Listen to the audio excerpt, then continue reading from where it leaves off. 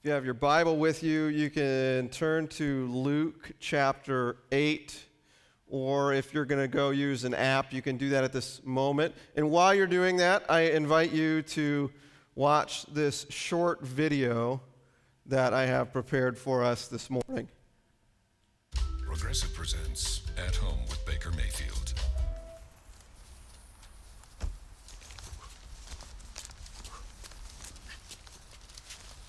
Oh no. Hello? Emily? Bobby? Bobby? I can't feel my fingers! Please! Where's my key? No. Ah.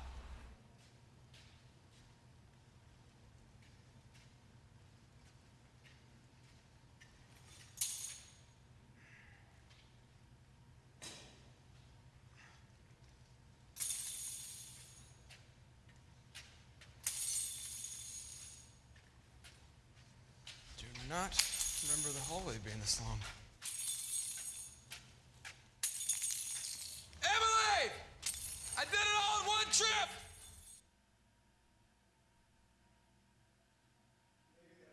A light take on sometimes people's inability to ask for help. Right? It's hard for us to ask for help. Maybe we're like that guy, if you don't know who he was, Baker Mayfield, quarterback of the Browns. There might be part of us in our life that we don't ask other people for help, or if we do and we don't get a response, we have this sense of pride that comes in our life because we know that we're going to be able to do it ourselves. Not asking for help is this badge of honor that we can then wear, saying, Emily, I did it all in one trip. We like to point to the things that we did, the piles of groceries that we brought in all by ourselves without anybody who helped us do that. The stuff that we put away all on our own and no one helped me do that. This remodel job, yeah, I did that all by myself. I didn't ask for any help. I could change that tire by myself, carry the heavy things. I can take 5 kids to a store by myself, of which I've actually never done. But if I did, man, that would be a badge of honor I would have. I would say, I took 5 kids under 8 to the store by myself. You think of what kind of badge of honor that would be. But I don't think it's just potential accomplishments that cause us to not ask for help. Sometimes we get to the point where we don't even know what to ask for. Our lives become so overwhelming and chaotic, and we don't know what's going on. And when someone asks you, hey, can I help you? You have a blank stare on your face because you don't even know what they could help with. There's so many things that you can't even pinpoint one of them. You can't say how or what would even be helpful because your life is so overwhelmed. But there's another reason, too, that we tend to not ask for help. And that can be letting people into our lives and letting them really know what it's like to be you. And I think we sometimes even do this in unconscious ways. I've heard stories of people who hire like a cleaning service to come clean their house a little bit. And I'll hear them say, well, the cleaning service is coming tomorrow, so I got to make sure I do a little cleaning tonight. Because we don't want to let them know what the house is actually like. We don't want them to know what our life is actually like. We minimize it. We don't want them coming in. We say, well, I could use help for that, but I probably could do it on my own. I don't want to inconvenience you. all of these scenarios where we could ask for help. We don't until perhaps we become so overwhelmed with what's going on in our life that we become more desperate. Perhaps we've all experienced those times where we could say, I can ask for help, or I should ask for help, or maybe it's even gotten to this point where it goes past the needing help and into the act of desperation mode.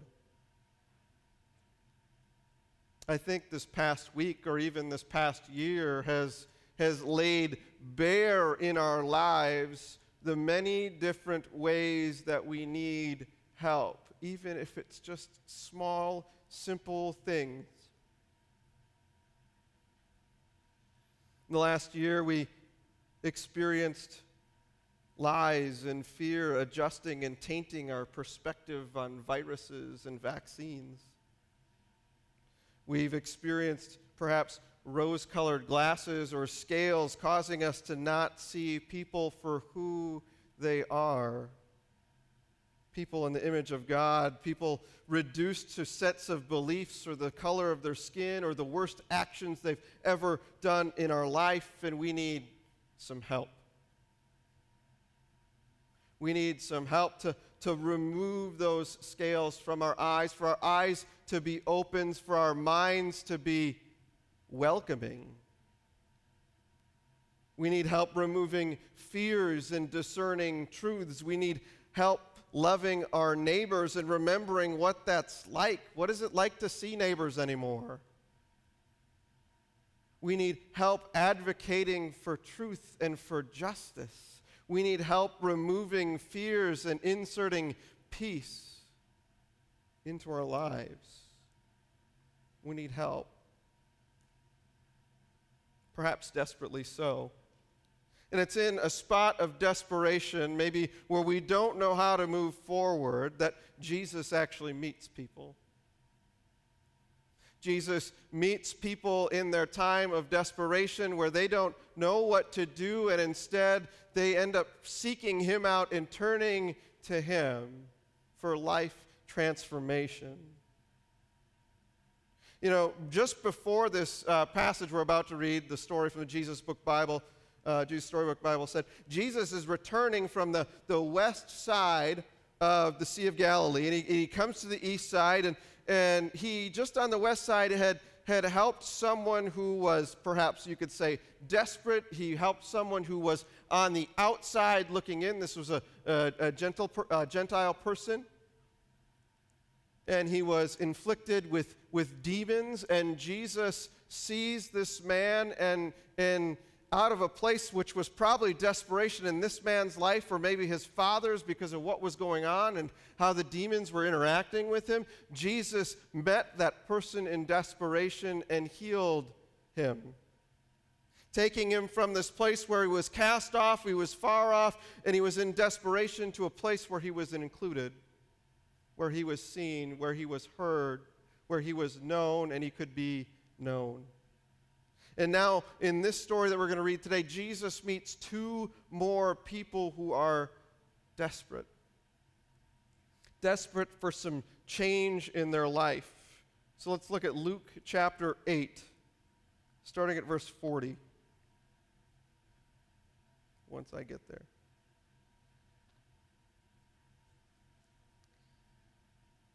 Now, when Jesus returned, a crowd welcomed him, for they were all expecting him.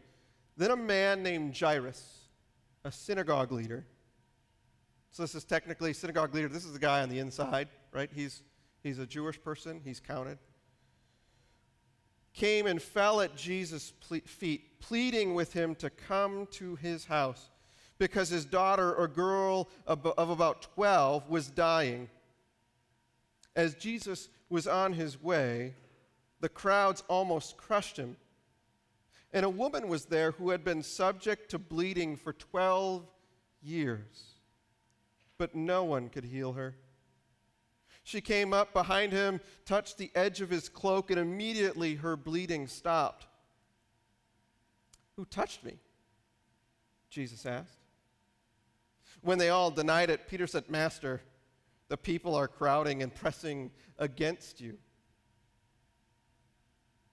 But Jesus said, "Someone touched me. I know that power has gone out from me." Then the woman, seeing that she could not go unnoticed, came trembling and fell at his feet. In the presence of all the people, she told why she had touched him and how she had been instantly healed. And he said to her, "Daughter, your faith has healed you. Go in peace." While Jesus was still speaking, someone came from the house of Jairus, the synagogue leader. "Your daughter's dead," he said. "Don't bother the teacher anymore." Hearing this, Jesus said to Jairus, "Don't be afraid. Just believe, and she will be healed." When he arrived at the house of Jairus, he did not let anyone go in with him except for Peter and John and James and the child's father and mother. Meanwhile, all the people were wailing and mourning for her. "Stop wailing," Jesus said. "She's not dead, but asleep." They laughed at him, knowing that she was dead. But he took her by the hand and said, "My child, get up." Her spirit turned, and at once she stood up. Then Jesus told them to give her something to eat. Her parents were astonished, but he ordered them not to tell anyone what happened.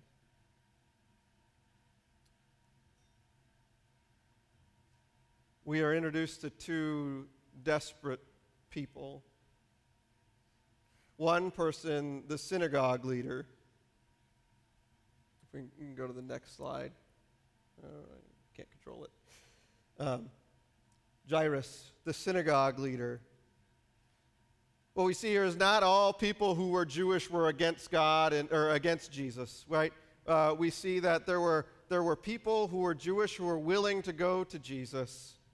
Not everyone was against everything that he was doing. We have a synagogue leader coming to Jesus, but he's desperate. He knows that there's nothing that can happen that can heal his girl, that doctors perhaps haven't been of any help.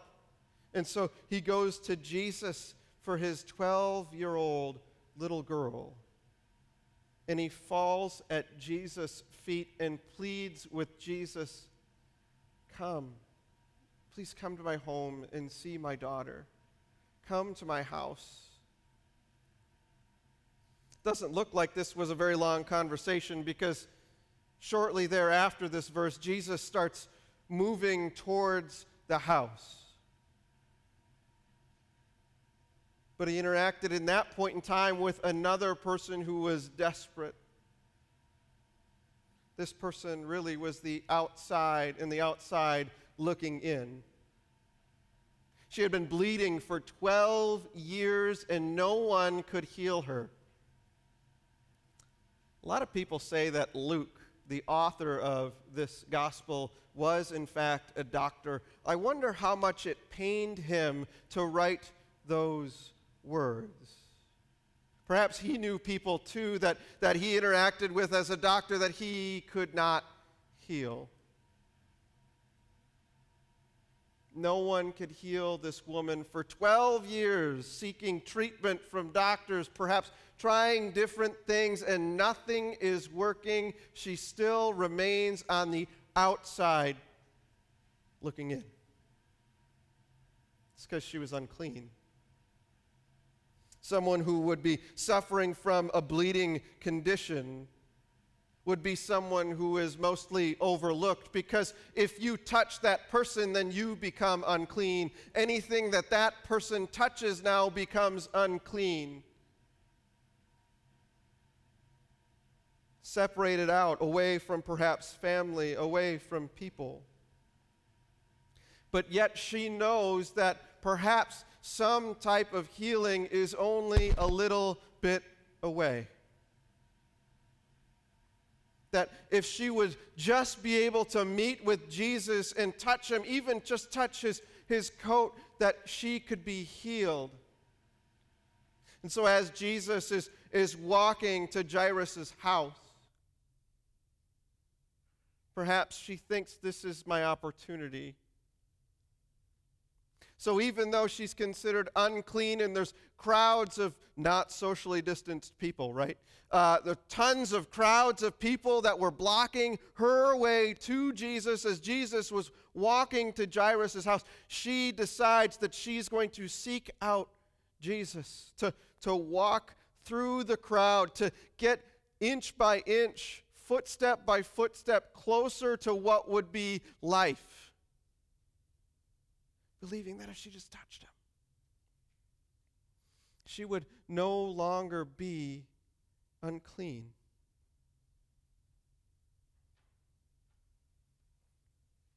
And it goes straight away in the face of the law that was in the land.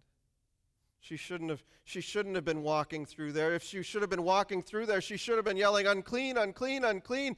I'm an unclean person. Don't touch me, don't touch me, don't touch me. And yet, that's not mentioned in Scripture. She walks close to Jesus, and then when she gets there, she came up behind him and touched the edge of his cloak. Something miraculous happened. Her bleeding stopped. Instead of her making Jesus unclean by her touch of his cloak, instead, Jesus makes her clean. Restoring life, taking her from the outside and bringing her inside, you could say. And Jesus noticed it. He noticed that something happened, that the Holy Spirit perhaps was working through him by way of her faith to heal her, even though Jesus wasn't consciously knowing that that was happening. Jesus healing through the power of the Holy Spirit, knowing that the Spirit's power had gone out, he stops in his tracks. As he stops in his tracks, the desperate Jairus is kind of probably wondering, hey, Jesus, what's going on? We're going to my house. Remember? And the disciples, they try to rationalize what's going on and saying, well, Jesus, look at all the people. There's tons of people, and they were pushing against you. That's who touched you. But Jesus says, no, there's something that has happened here and something that I need to know more about, perhaps, or something that I want someone else to give testimony to. And so as they stop, the woman notices that she can't leave.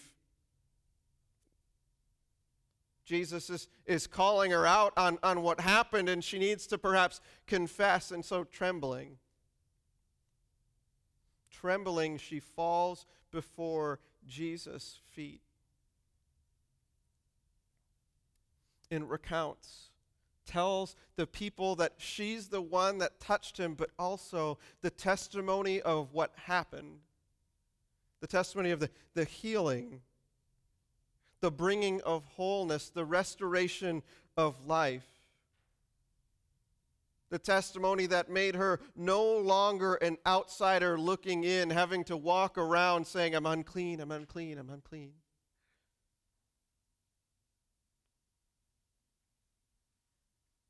In that moment, you could say she surrendered everything to Jesus. And Jesus, he responds, your faith has made you well. I think sometimes this woman can be a little bit maligned or looked down upon because she kind of was sneaky and came up behind Jesus and touched him. But that's not what we actually see in Scripture. We see in Scripture that Jesus talks about her faith. He doesn't say what you did was wrong. Instead, he says, your faith has made you well. He says that trembling touch that you had, that trembling reaching out to me because you know that I could do something in this situation, that mattered. And he wanted to give her reassurance that those actions which she did perhaps in secret, they don't need to stay secret anymore. That he can take that budding faith in her life and make it into something more by the testimony she can give to others of what God has done in her life. As Jesus is talking to this woman and saying, you can go in peace, the worst fear of Jairus' life perhaps happened. One of the servants of his house comes running in and says, your daughter's dead. There's no point in bothering the teacher anymore. While there was a beautiful healing and a restoration of life for this woman, it all of a sudden seems for Jairus that that's not what's going to take place. He perhaps knew that his daughter didn't have much time. That's why he ran to Jesus and he pleaded before him to come to his house.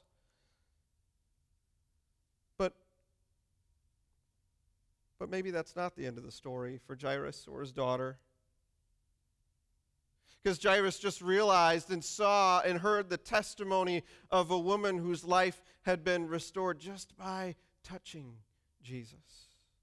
Perhaps Jairus wondered what would happen if Jesus touched my daughter, and Jesus prods perhaps that budding faith that's within his own life, within Jairus' life. Maybe he prods the doubt and faith that are in his mind. And he says, just believe, to Jairus. But here too, if there's some clear things that make someone unclean, death is one of them. Death and continual bleeding. And so here again we have this time where the ceremonial law says that no one can touch a dead body. No one's supposed to touch a dead body, or they themselves would become unclean. And Jesus, he says, believe, and he walks. We're not there yet. You can take that down. That's okay. You're doing great back there, by the way, Justin. We see Jesus get to the house, and he encounters these people who are mourning on the outside.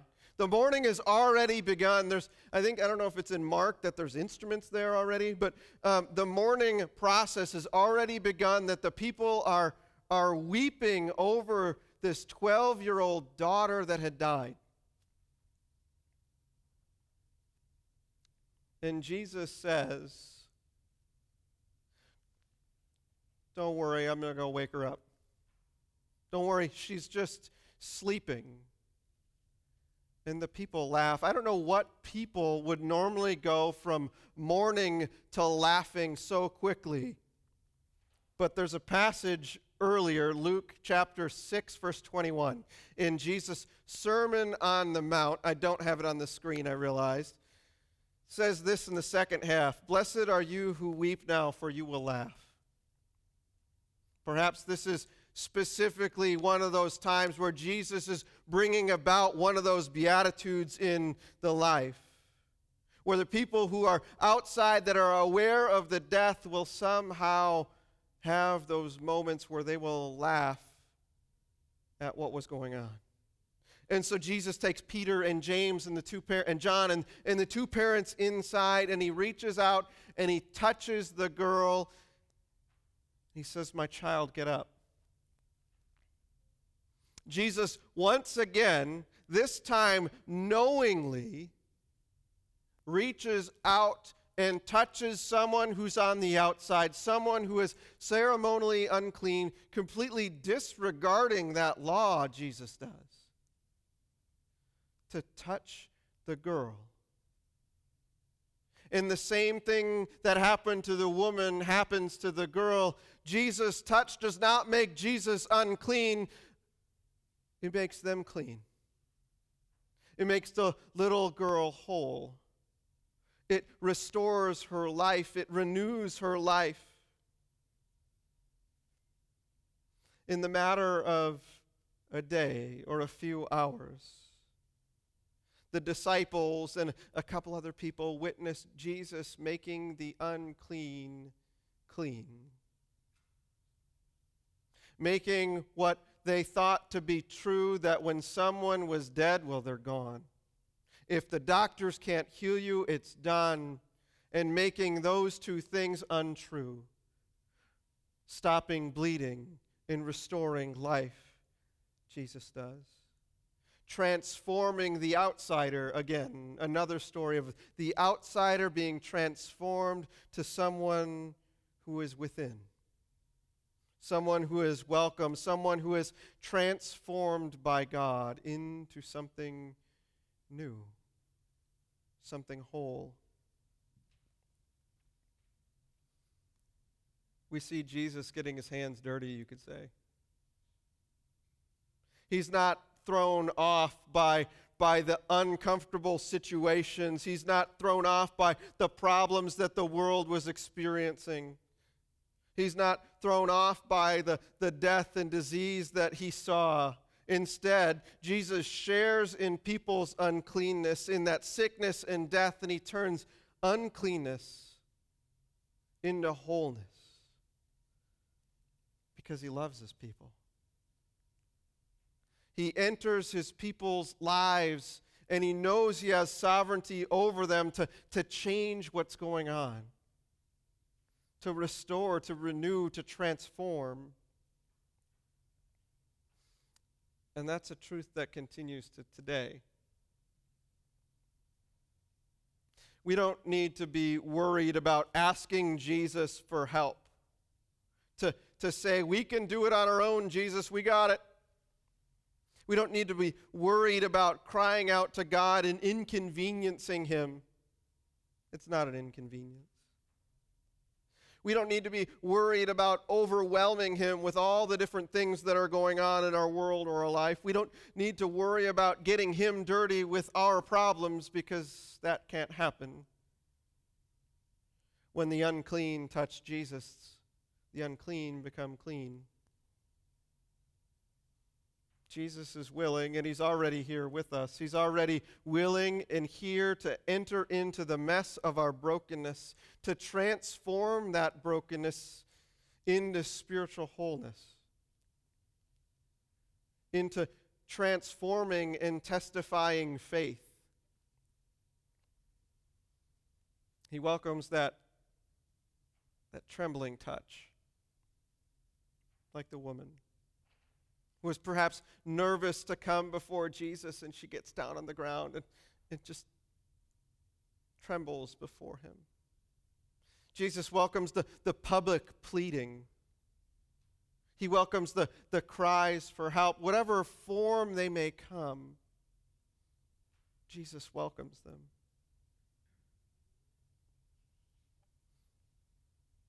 And then in response, he brings his loving concern. He brings his sovereignty over life.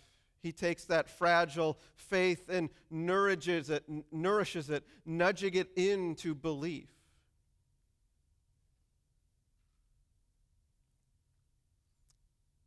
He takes our life and he brings us to the point where we must be dependent upon him, where we recognize day in and day out that we trust and we rely on God for every moment. We trust in him and his own timing, which might be different than our own. The woman was bleeding for 12 years. I'm sure her timing was different than what God's timing was. And even Jairus probably thought that Jesus was going to heal a living girl rather than a dead one. But those things too show us that we too can trust and believe that we too at one point will be raised from the dead through belief in Christ. Whatever we experience, whatever difficulties, health ailments, whatever troubles we experience on this earth, that's not the end of the story.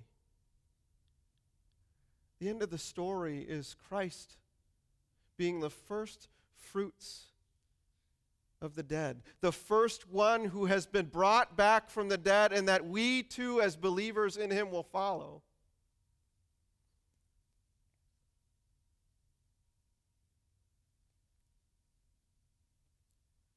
I wonder how or what that next step of faith is for us. What's that next step in our own journey at this point? Where is it that Christ is nudging you? Is it like the woman, where Jesus nudges by asking who touched me to say something about their own faith, to testify for what they've believed and how God has worked in their life? Or are you in a spot where you're perhaps down in the dumps, not knowing what's going to happen? Maybe that's like the way Jairus was after he had heard news about his daughter's death. Do you need Jesus to nudge you there? He's waiting. He's waiting, and he's present with you to push you on, whatever next step of your life is. You don't go that step alone. You don't do it by yourself, even if you're socially distant from everybody, even if you're living in a house by yourself, even if all the kids have left your home and it's just you and your wife. I don't know what that experience is like. I kind of look forward to that day at this point. But what is it? What's that next step that God's bringing you towards? If you don't know it, ask him. Let's do that together. Lord, it's never an inconvenience to you when one of your children comes to you.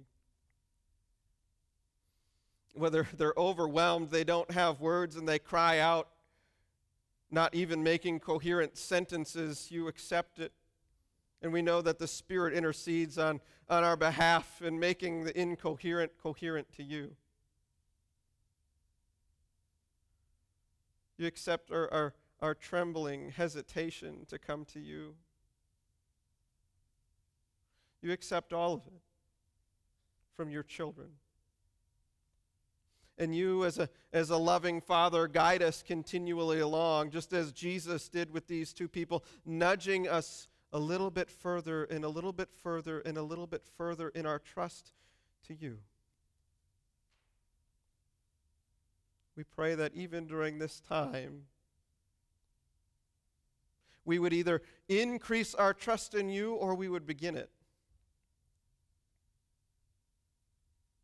Lord, we pray that you would begin people's trust in you throughout this nation. That we can know that you are a loving, gracious, merciful, and compassionate God who cares for his people in all their sufferings, in all their trouble, in all their discord. Help us. Maybe take our faith from one of silent belief to testifying faith, that we too may share with others why we believe in God, to share the good news that you've done in our own life, that others may be encouraged as well. It's in Jesus' name that we pray. Amen.